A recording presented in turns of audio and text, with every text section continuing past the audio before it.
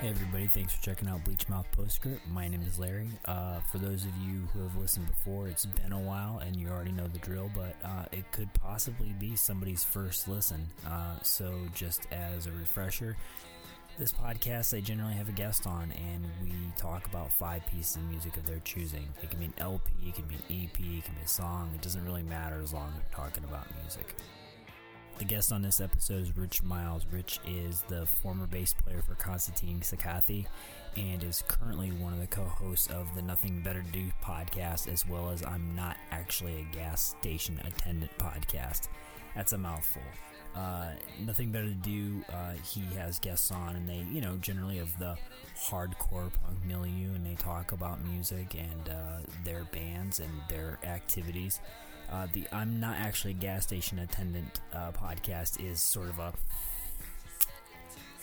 I guess you could call it a oral history of his time in the hardcore scene as a member of Constatine Sakathi and the DIY scene at large during the 90s. It's a pretty fun podcast. There's some really fun stories on there, and they really pull no punches. They kind of are pretty open and honest about who they were as people at the time, and it's a really interesting listen. Anyway, I got to know Rich through our interactions online, and we became fast friends, sort of commiserating over, music, and, I just thought he'd be a great guest to have on. As usual, this interview is in 2 parts. This is part 1. When you're all done here, you can go check out part 2. That's up now and ready to go. How long have you been in Louisville? 13 years now. And you came from Chicago prior to that? No. So I grew up in Michigan, but moved around a little bit because my dad was briefly in the military while I was a kid. Mm-hmm. So I lived but most of my early life up until I was like in my early 20s was spent in Southwest Michigan. Mm-hmm. And then I moved to Chicago, and then I moved to DC. I lived in DC for 7 years. Oh, okay. Yeah. And then I ended up here. So were you already kind of entrenched in music by the time you got to DC? Oh yeah. Yeah. I mean, okay. Yeah, I didn't know how old you were when you oh yeah. No, I was in my 20s. Okay. Yeah. Okay. So was that like a big deal for you, or was it just like, what, moving to DC? Yeah, I mean, because one would think, I mean, I don't know what the truth of the matter is, but one would think that some people go, well, I've known a lot of people move away from Ohio, mm-hmm. Akron, Cleveland, whatever, to go to these other towns because there's a scene. Mm-hmm. And I always, my biggest complaint was always just that, well, it's not the scene here that sucks. It's that you don't want to do anything. Yeah. And I'm not saying that that's your case, but I'm just saying mm-hmm. everybody goes to these other scenes and they're either really super excited to be there or they're disappointed mm-hmm. once they get there. I mean, what was the input? Why mm-hmm. did you go to DC of all places? Yeah. Well, with the exception of Chicago, all of it was going for a girl, okay. I was going because I met a girl and, that kind of shit. But I mean, as far as DC went, I was excited to live there for a couple of different reasons. On the East Coast, it was, if I was to get in a band, it was a lot easier to do shows because, it's like within 8 hours you have Richmond, you have, Philly, Baltimore, New York City, Boston, like all of that within 8 hours. So that was cool. And I thought there'd be more people that were into things I was into. I guess there kind of was, but truthfully, like as far as a like capital hard, age hardcore scene, like in DC, that it existed, but it was pretty small by the time I got there. Like there wasn't. Yeah. And like, that's the thing. A lot of people, they really liked, and they liked Discord. And I guess for the most part, they all kind of progressed with whatever Discord was doing. So it was like, I don't know. It was fine. I mean, I lived there for 7 years, so it wasn't a bad place to be. But I guess I was kind of more excited, like living somewhere where there was all this history around me that like was stuff that was not only of a huge interest to me, but also shaped my life, you know, in a major way. So like getting to actually see not only like the house, the Discord house that the Salad Days was, you know, had that picture was taken at, but also the house, the address, the Beecher Street address in DC, because the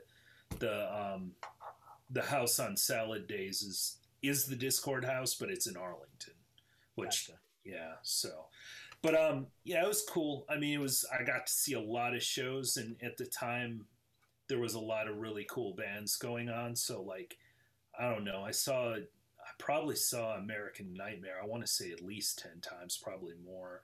Wow. Tear It Up, I saw a ton. Yeah, it was cool.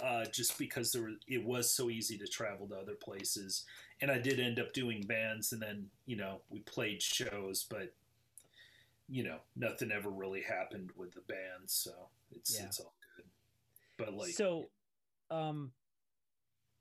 and correct me if I'm wrong, because honestly, this is a huge blind spot for me, and I don't know why, because this is a band that's really super popular with my friends, but Verbal Assault is from Virginia, correct?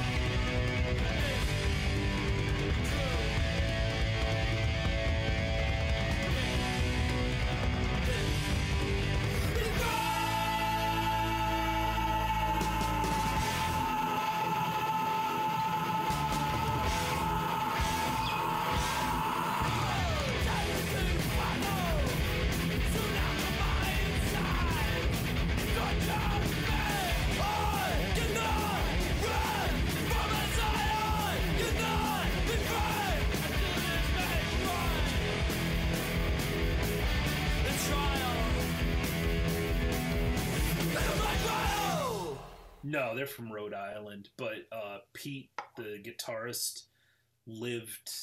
I don't know if he lived there when I lived there, because I didn't run into a lot of the old heads, because I had, you know, no reason to. I didn't do much social stuff outside of shows. So, you know, it wasn't like I was going to run into any of those people. But Pete moved to D.C. and ended up in that band Rain Like the Sound of Trains. Okay, I know the name. Yeah. Yeah, so... Yeah. So, Rhode Island, from Providence? The only other band I know from Providence is Dropdead.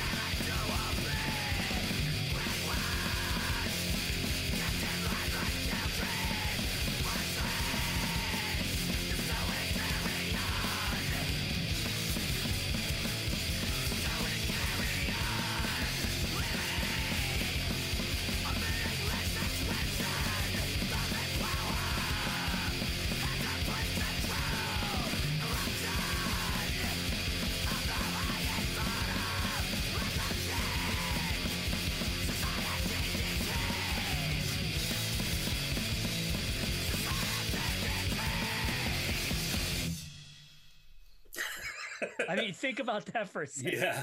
I mean, I'm sure there's plenty of bands. I mean, I know. Oh yeah. I know Dropdead, Now Verbal Assault, and HP Lovecraft. That's it. That's all I know about Providence. That band Verse, I don't know if you remember them from the early aughts. Mm-mm. Like, they were pretty popular for a period of time, but they were from Rhode Island as well.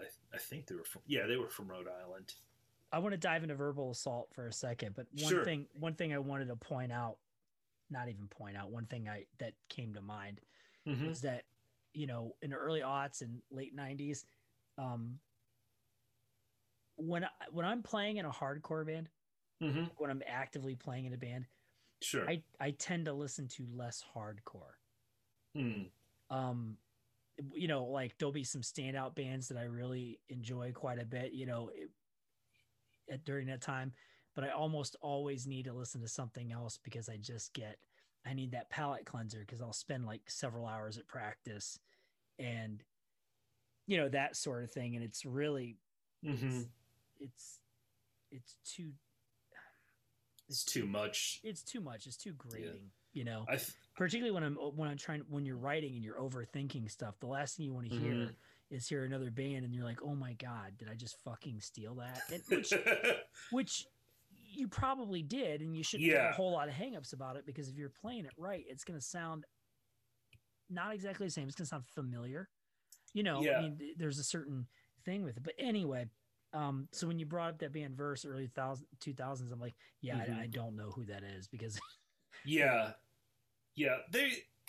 I mean, I liked their first LP, but it wasn't like it's nothing that I haven't listened to it in probably 15 years. So it's like, but I think for me, like when I'm doing bands, I'm more likely to check new stuff out, simply because I feel like I'm more part of a community. So, but with that said, like there was a period in time when I moved to Louisville for probably about 5 years, where I was far more interested in what was coming out on like Nuclear War Now and like $20 Spin and Hell's Headbangers than I was on like obviously I stayed with all the classics, and occasionally some new band would come through that would catch my attention. But like at that point in my life, I was so burnt out and tired of it. I was listening to way more metal than I was anything else. Yeah. I mean, when my activity was at its height, which is pre 2006, I mean, I'm still active and I still do stuff, but like when I was really kind of more involved, it wasn't that I didn't listen to hardcore bands, but like I said, it was just, there were certain ones that would stick out. Yeah. And those would be the ones I listened to. So like that thrash core era that occurred during that time is largely lost on me. There was a lot of it that wasn't very good, or it was just like, it was one of those things where What Happens Next and Life's Halt did something and everybody else tried to do it. And I think they got the look down. Well, that's about it. I'm thinking more broadly, like, you know, a lot of the fast hardcore from that period, like, kind of lost on me. I mean, one of the standouts to me, you know, a lot of people looked at Tear It Up, and they're fine. I like them, but I'm more looking at Down in Flames. You know, like that's like, I love those guys, and you know, there were a couple other bands that were on Gloom that I really enjoyed, and other bands here and there. But I think another part of it was that where I'm at in Akron, you know, at that time, there were no other hardcore bands. I mean, there were maybe two more. Concordia Discourse, and they were more of a noisy. It was like if you mixed the Locust with Void. Like, that's just interesting. Yeah. Just more about making obnoxious sounds than it was anything. Were they along the lines of bands like what was that band called from the early aughts? Oh God. Like, let me put it this way. I mean, I might have even given a bad reference. I know that the guys in the band loved two bands, Converge and Page 99. Oh, okay. Very of the time, yeah. Yeah, but they had personality. They were a little bit smarter. and they felt more punk rock. Yeah. Do you know what I'm saying? Like they felt more like there was just an authenticity to it that I didn't get from like a lot of people who followed Page 99 necessarily.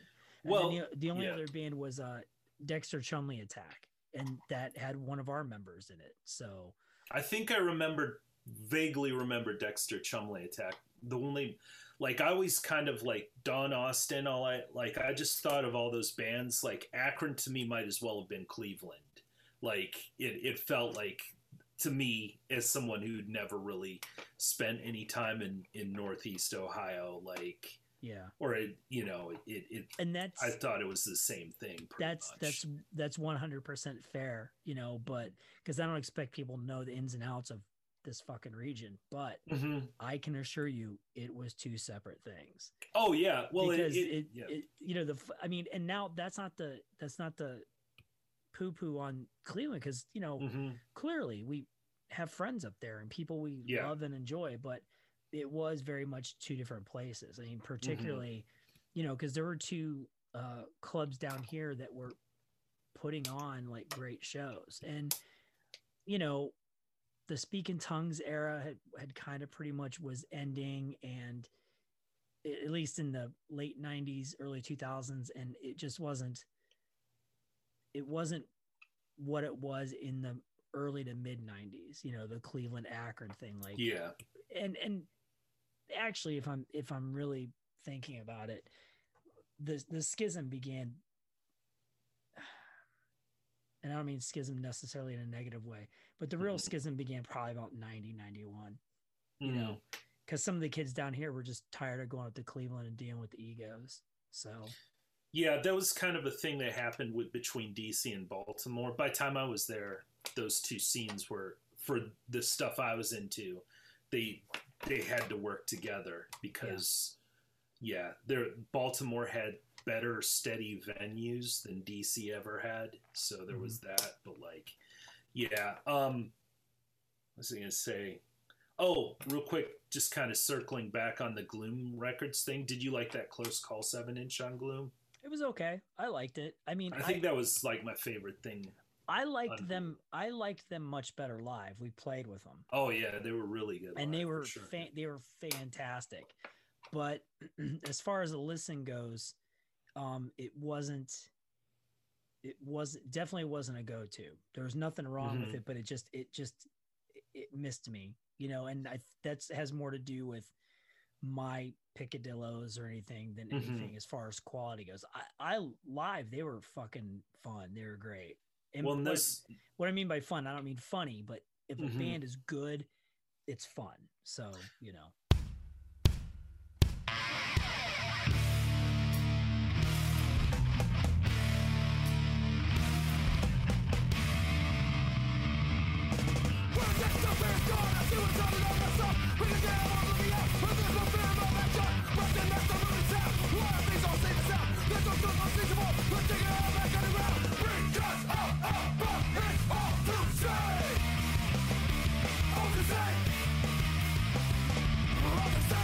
Well, and those mass bands always brought their like friends with them, so it was always like, it was almost as much of a show to see what their kind of stupid shit their friends would do while they played. So, but I think that they channeled Beyond in a way that I don't think really hardly any bands ever have, and that's what I liked about Close Call. I've never really thought about that. I should probably go back and revisit it, because now that you've put it in the context of Beyond, maybe what I needed was a hook into it to make me pay attention to the record more. But like I said, live, it was great. We played with them. I think it was at the Berwick Institute, which is in Roxbury. Yes, the basement that had wigs. Yes. Yeah, and you had to wear masks because there was dust all over the floor. It was gnarly, yeah. I went, one of my bands played a show there with Close Call in the A-Team, and there was this band that was kind of legendary in that area called Down But Not Out. I don't know if you ever heard them. No. But they only did a demo, but like they did Cro-Mags in a way that I don't think any bands outside of the Cro-Mags really ever did Cro-Mags. Yeah, I don't know that. I can't think of any bands off the top of my head that really were able to replicate anything the Cro-Mags did. No. I will say that, a lot of people cite Slayer when they're talking about integrity, but I hear more Cro-Mags in some of those riffs than I do, like particularly on Those Who Fear Tomorrow. Mm-hmm. Yeah, I don't really hear the Slayer, honestly. That's a lot of people have been saying that, but I'm like, are you listening to that song Die Hard? That's a Cro-Mag song.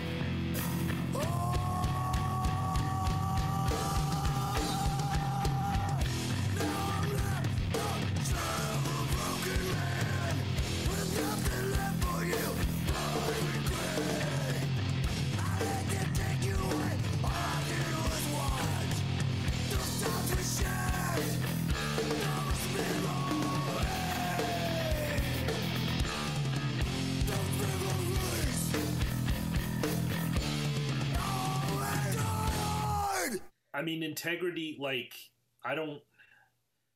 when I think of Slayer, I think of Slayer riffs. So there's like kind of, what, I mean, anyone who's listened to Slayer knows what those riffs sound like. And, I think when people say that about any band, I think when they say, oh, it's very Slayer-like, I think it's just shorthand for, I'm not creative enough to think of another cool metal band to compare somebody to. Yeah. And I don't probably listen to that much metal. Exactly. Yeah.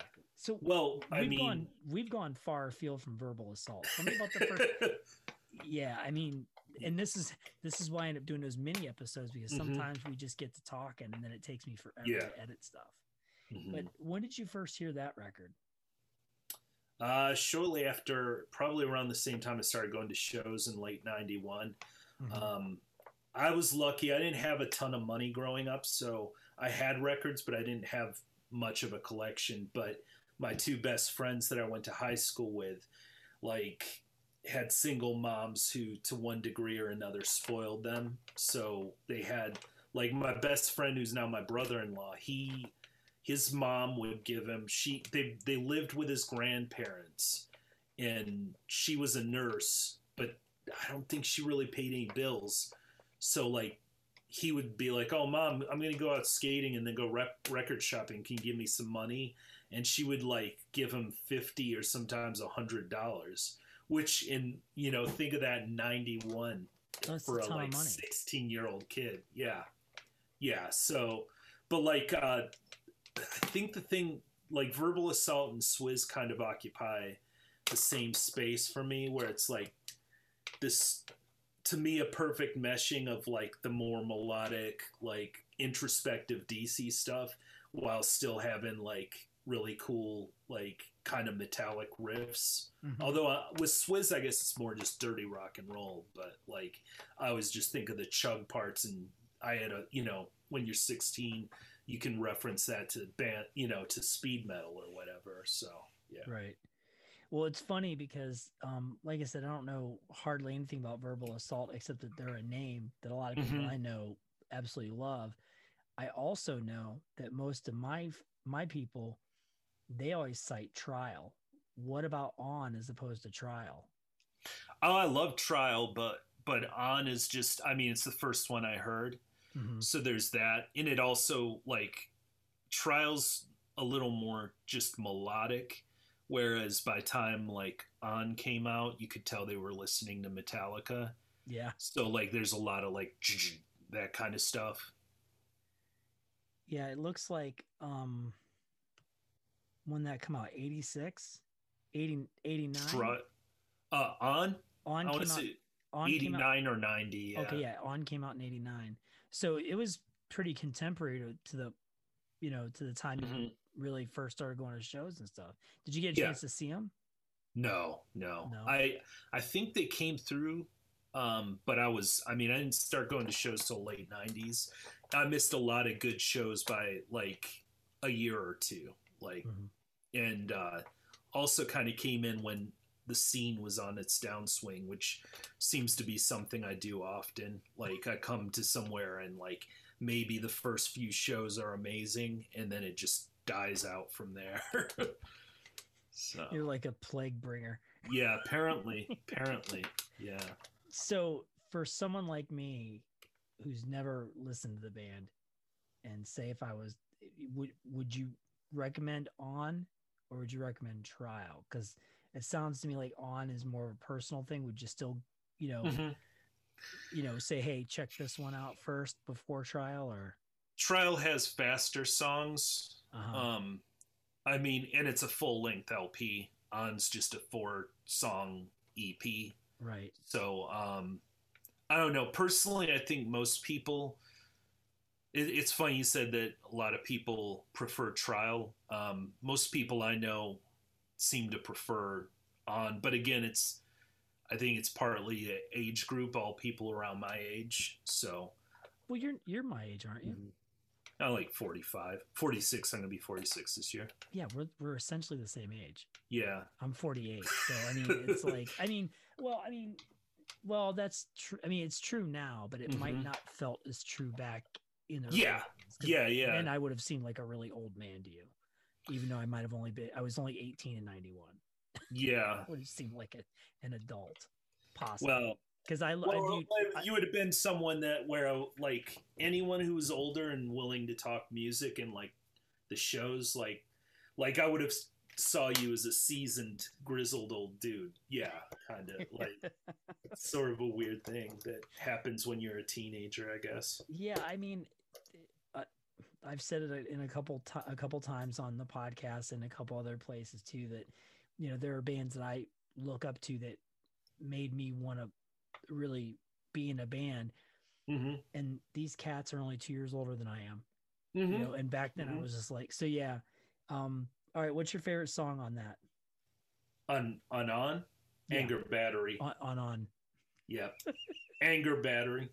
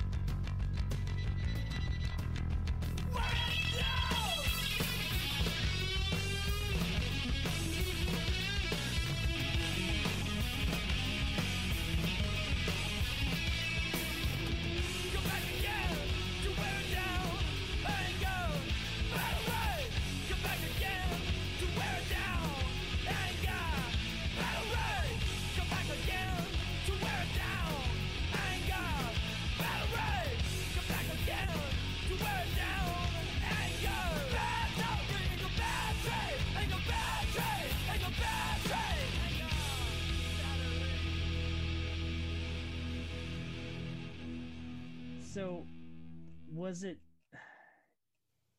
this like one of your first punk hardcore bands, or was this sort of like a little bit later on down the line?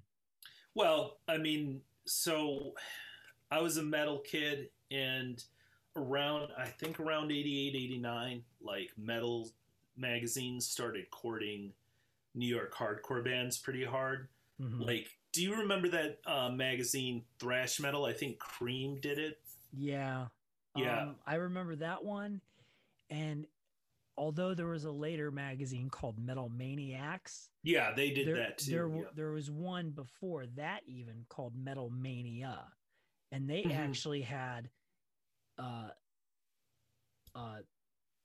they had an issue called an Encyclopedia of Thrash Metal and Hardcore. Yeah. And they would break up the season, they would do a bunch of bands and say, well, these are the top 10 records from this area. And I distinctly remember that, and that was right around the time you're talking about, I think. Yeah. The first issue of Thrash Metal I had, first of all, it had a section, it was like top 10 crossover records. Yeah. And at the time, like, crossover wasn't a genre in the way that it is now. So it was like literally like hardcore punk bands moving towards kind of more metallic leanings. So I'm trying to remember some of the records on that. SOD made the top of the list, but then there was My War by Black Flag, Bone Crusher by Broken Bones, Rock for Light. I guess I could see that. I mean, Dr. No could shred. Yeah, but that's a stretch. I mean, yeah. I mean, he could outplay half the metal guitar players that I know.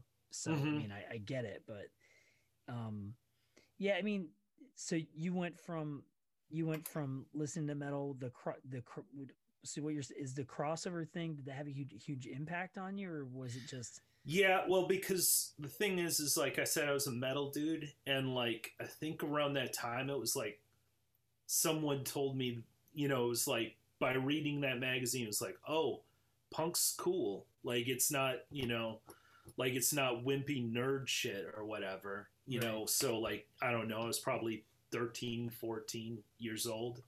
That was kind of cool to me. But yeah, I was a metal dude, and the magazine started that again, they had the section on crossover, but they also interviewed AF, Blast, and did a feature on Excel, I think. Okay. So like all of that shit was like, it was just crazy seeing all, like, being exposed to all these new bands. And then college radio was a huge factor as well, because there was a metal show that played every Friday night called Whiplash, and they would start dedicating like blocks of time just specifically to hardcore. So I was hearing, mostly it was the bigger bands, like Bad Brains, Black Flag to a lesser extent, and then like the bands that were all on like Profile and In Effect and In Combat and all those sorts of labels. So that's a good entry point when we talk about Live at CBGB, that Agnostic Front record. Is that your favorite Agnostic Front record? Yeah, because it's all the like classic songs, like performed extremely well, like metal precision, but like still hardcore punk, Yeah. So that, and it was the first, again, I mean, it was the first first Agnostic Front record I ever heard. And I think like the thing about that was really cool to me at the time was, live records, they have the opportunity of really showing the personality of a band. So not only was I hearing songs I liked, but it was like, oh, shit that later I would very much eschew, like the Pledge of Allegiance at the beginning of the second side and shit like that. But like, or this isn't a racist song. This is just the goddamn fucking truth. Like, yeah, people are trying to revise that era of Agnostic Front like it's their fucking job. Yeah.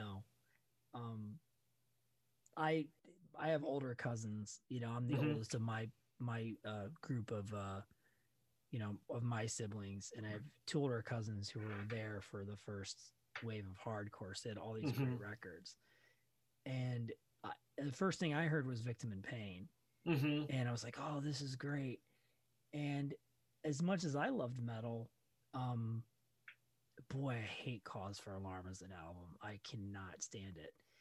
And the reason I bring that up is because live at CB's, those songs work better on that record than they did on the album. That 1-2 punch. I still don't care for those songs as much. In fact, I really don't like them. But when you couch them between all the classics from Victim in Pain, there's a continuity there that makes sense. Plus, they had all those people that were great players, like Steve Martin, Will Shepler, and Craig Satari are good players. So and Roger Murray is he's a great front man. I mean, it's just he is. He's a great front man. But I just. I don't think of those guys as being racists or even being right wing lunkheads. But I think, when you got a guy like Pete Steele writing songs for you, and I don't even know I don't even really understand what that dude's trip is. Half the time I think it's all just a troll. But it is. I think it's a troll, and I say that as someone who I like Carnivore. I certainly don't stand by the politics, and even if it's a troll, it's kind of fucked up, in my opinion. It's funny because there are ways that you can satirize something, and it's super effective. Where somebody still might misunderstand it, but ultimately, if you explain to somebody, like, then you can see the satire. There's nothing satirical about, or nothing seemingly satirical or even intelligent about some lyrics on that Carnivore record. Retaliation specifically. Race War. Oh man. Oof. It's like, it's monumentally stupid, but it's utterly frustrating because I like his vocals. I like the songwriting on that record. I love his bass tone. I think good. The whole record sounds great.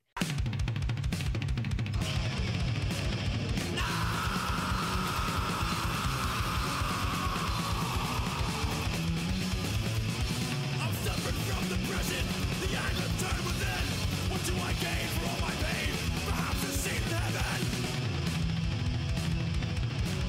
Sing it out.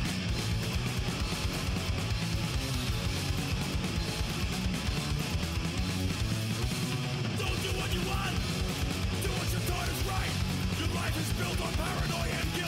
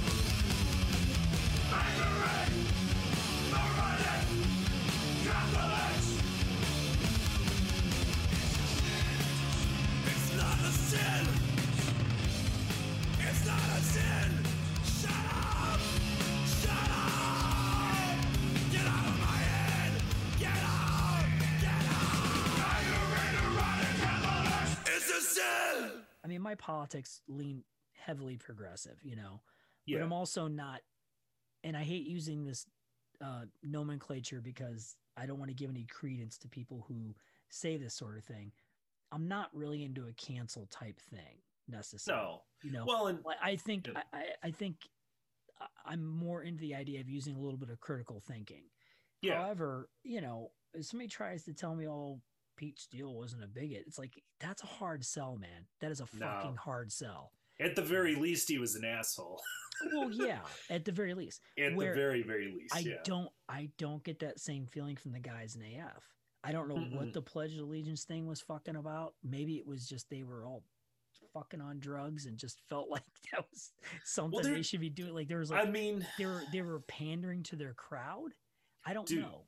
It's dude, speaking on that, Warzone's another great example of that. Like they kind of like get really snuggly with Rock Against Communism. Like even, you know, and it's kind of weird, you know. I just don't get. I think there's like a, and you know, these people were young people still. Yeah, you know what I'm saying. Yeah, I'm trying to attribute some kind of logic to their thinking sometimes, and it's just not there because they're super young. I mean, they weren't in their 30s. I mean, people forget that the quote unquote original punk rock bands were older people. They weren't young kids the way the hardcore thing was. And, you know, that's no excuse, but, you know, you kind of get in where you fit in sometimes, and you're surrounded. It's like we were talking earlier about hardcore overall. Sometimes you're just surrounded by fucking knuckleheads, you know? And, you know, I don't know. I like that record a lot. I like Live at CB's. In fact, those are the only two AF records I do enjoy. Is Victim in Pain in that? In that one. I don't give a fuck about anything they did after they broke up and then got back together and decided to kind of do, I don't know if always really a fair way to describe it. Street punk, maybe? Yeah. That shit's bad. I just think, and I'm very happy for them, but I think it's astounding that they've made such a long career off of the strength of one album. I mean, they might have sold way more records of the other records, but ultimately, it's Victim in Pain that they can, you know, really. That's what they hang their hat on. Yeah. Yeah. Yeah. Well, I mean, I know that this is something that people our age would say. Like, Cro-Mags had one record, you know, like, and they've made a career out of you know, Age of Quarrel. Yeah, I mean, I think they did. I think that they could have, you know. I like Best Wishes. I do. I like that record. I like the riffs. Harley's vocals kill it for me. Like, it's funny because when you listen to it, you can hear parts where it really works, but then when he starts over emoting, then it's like, what are you doing? And I don't know what kind of treatment they put on the vocals. I don't like that. But those riffs are killer. Yeah, and Paris can write. There are two songs I don't care for. I keep saying that there are two duds. There's actually really only one dud. Is it that song Age of Quarrel? The one? No, I like that song. Okay. The way that song builds, I mean, the beginning's way too drawn out, but it builds, and like those changes are nice. I'm talking about The Only One, the ballad. Oh, yeah, that song's pretty bad. The music is fine. I think something could have been done with that, but it's like a fucking love song, and I'm like, and that's fine. You're allowed to sing about whatever you want, but that's not what I'm there for, you know. But they've got good. But my point is, you know, if JJ had sang on that record, they might have been able to have the two albums, you know, to really kind of do it. But you know, that's such a frustrating band because for anything embarrassing that guys our age, my or your age, might possibly do, watching those two knuckleheads is embarrassing. Like, I'm embarrassed for them. Yeah, and the thing is, at this point, like, I would never say that Harley doesn't seem like a pompous dick, but like most of what he seems to his internet persona seems to be a hell of a lot more positive. Like John Joseph is just clearly kind of a carnival barker, you know, like he's a con man. Yeah. I mean, and they both are in their own way, but I think that, you know, for better or worse, Harley Flanagan's a musician. That's what he does for a living, right? Yeah. Yeah. He's a great drummer. John Joseph has always been trying to sell a brand. Yeah. You know? Well, because he, from my understanding, I think I read somewhere that he doesn't really even have rhythm. They kind of had to coach him through all the parts on Age of Coral. But yeah, he's a con man, and I mean, I get it. Like, as I get older, I have my DIY ethics aren't quite as out front as they were when I was in my 20s or even early 30s. But I don't know, man. Like, he keeps, you know, it's like Age of Coral is just he's just going to keep doing karaoke for that. Like, that's all it is at this point, you know? It's pretty crazy. I mean, I don't know, but I mean, yeah, so both those bands have that in common for sure. They've got like the strength of one record that they've really kind of, you know, and I'm going to steer this in a completely different direction because I want to talk about something that normally I'm not much into talking about simply because I don't like the band. But the difference between this band and the Cro-Mags or Agnostic Front is this band, love them or hate them, have a string of records they can hang their hats on, and that would be Kiss. Yeah.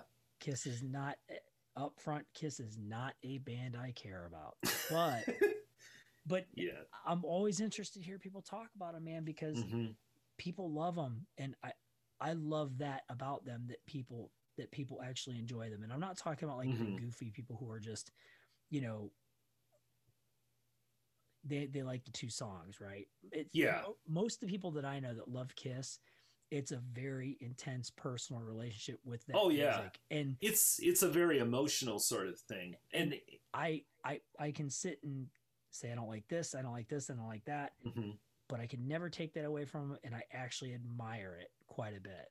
Yeah, well, I think for a lot of like people who got into hardcore punk, like Kiss was their first band. And in many, I mean, I'm 45, but then, you know, there's like people in their 50s and 60s now where Kiss was probably one of their first bands they really loved, you know? Yeah. And for me, you know, I was 2 years old, from what my mom tells me, I was 2 or 3 years old. We were walking through the supermarket past the magazine section, and I guess I saw like a 16 magazine with these, you know, freaks in makeup on the cover. And I was sold from that point on. Yeah. So it's sort of a thing. And honestly, I think it affects, like, I still like showmanship. I don't like hokey showmanship, which Kiss is without question pretty hokey. Right. But like, I like showmanship. Like, I like seeing a band that's animated on stage versus some dudes just, you know, staring at you and standing still. So, right.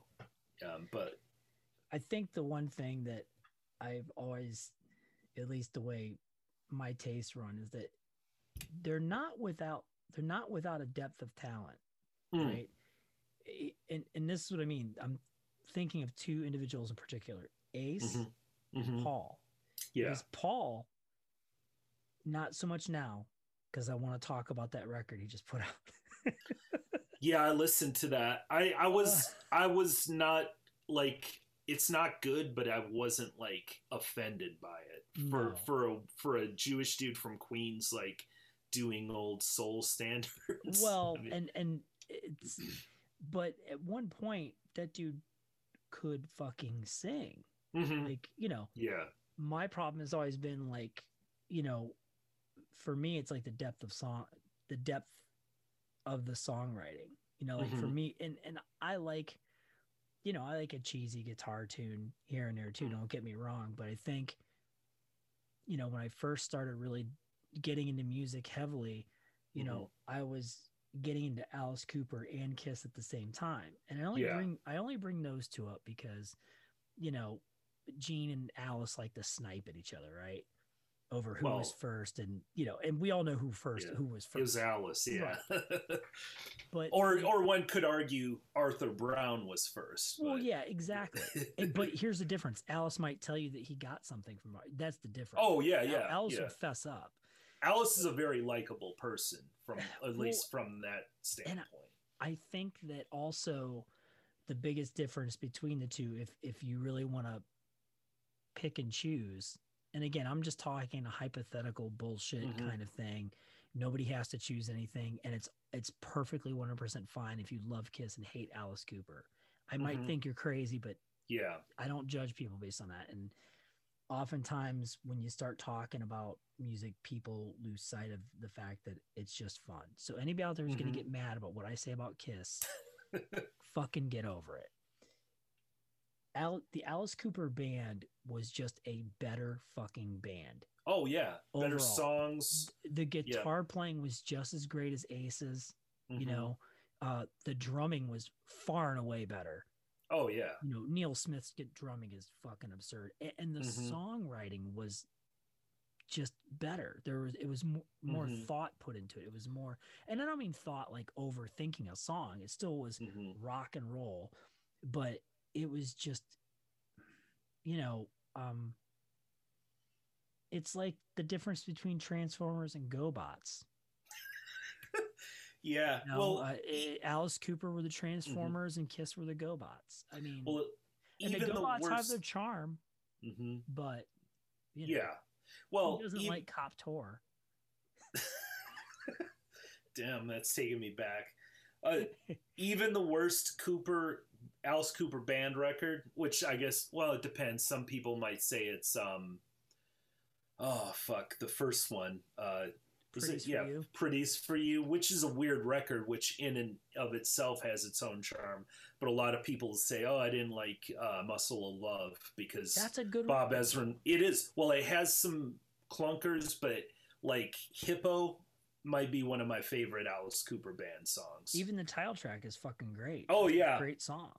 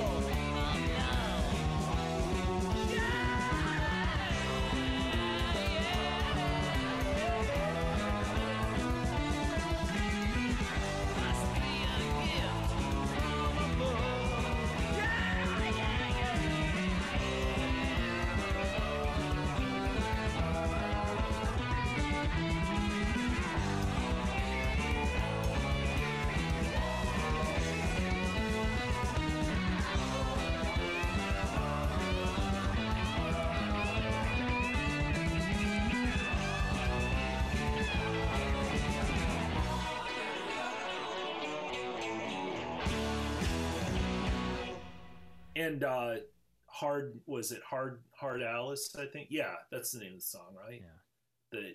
Good song.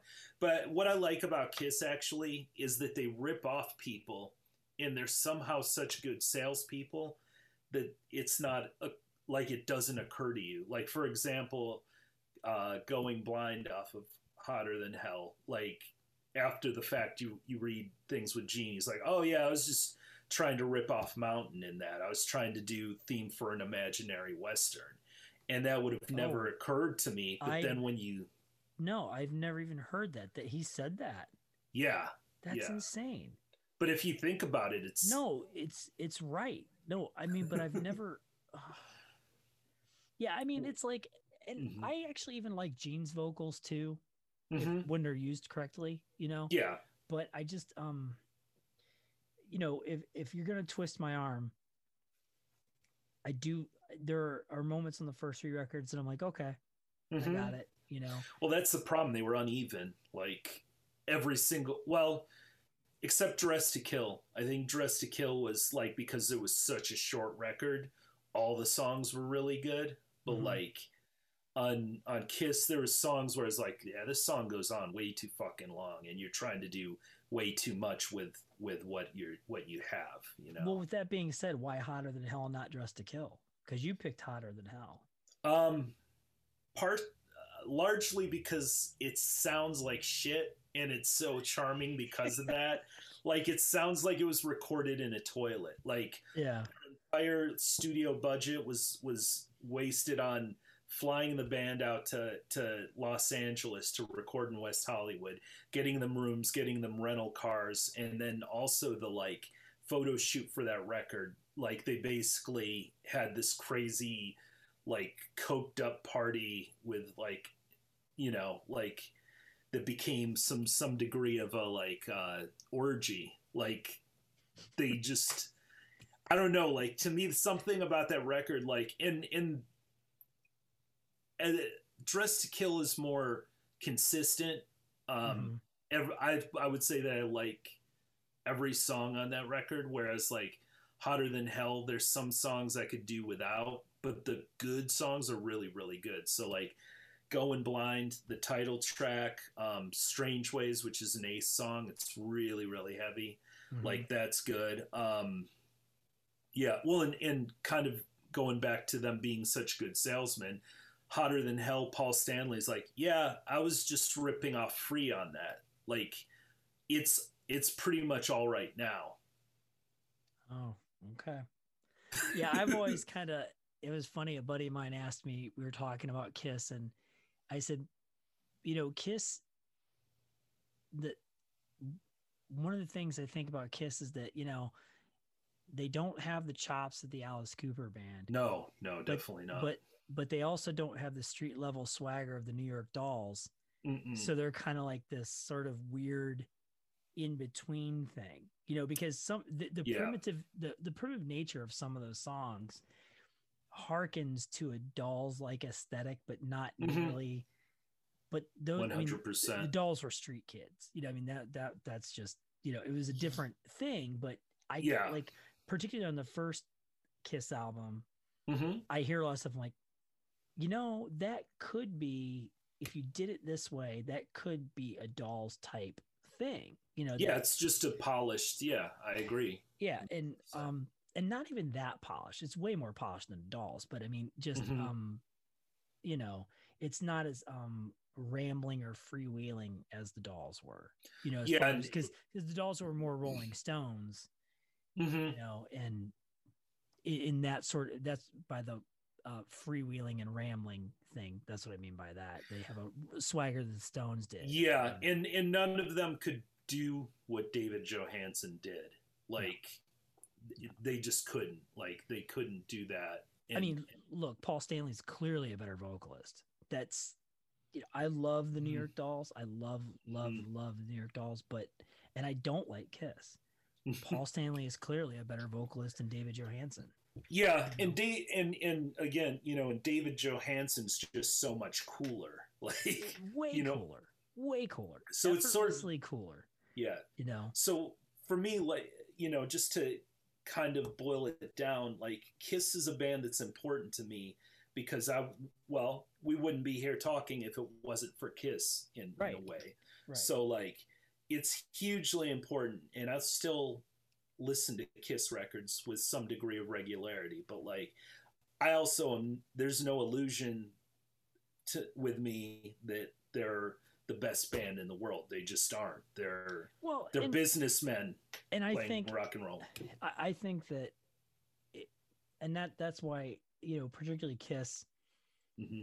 I have a very strong opinion about them, but they're a band that I do try to not pull the trigger as quickly on because one, mm-hmm. like I said, Paul Stanley's a good singer.